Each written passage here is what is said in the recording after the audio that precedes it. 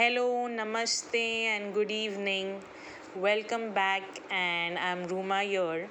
So, hope all are doing awesome and fine. And yes, belated happy Holi to all the listeners. And today, being 8th March, happens to be Women's Day. So, first of all, a very happy Women's Day to each and every woman, whether a mother, a daughter, a sister, a friend, a wife, or any other role that she does it.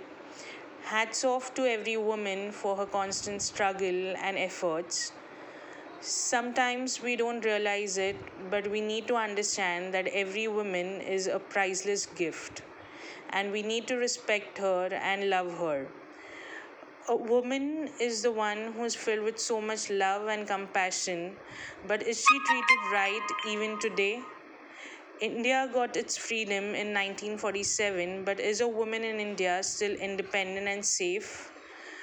All a woman needs is encouragement, support, opportunities, and understanding. And see how high she flies and sets a benchmark. Years from a woman to another woman. Never, never, never, never, ever give up. Never, never, never, ever, ever give up. The world may sometimes seem different, but always remember there's a fire and spark within you which always ignites.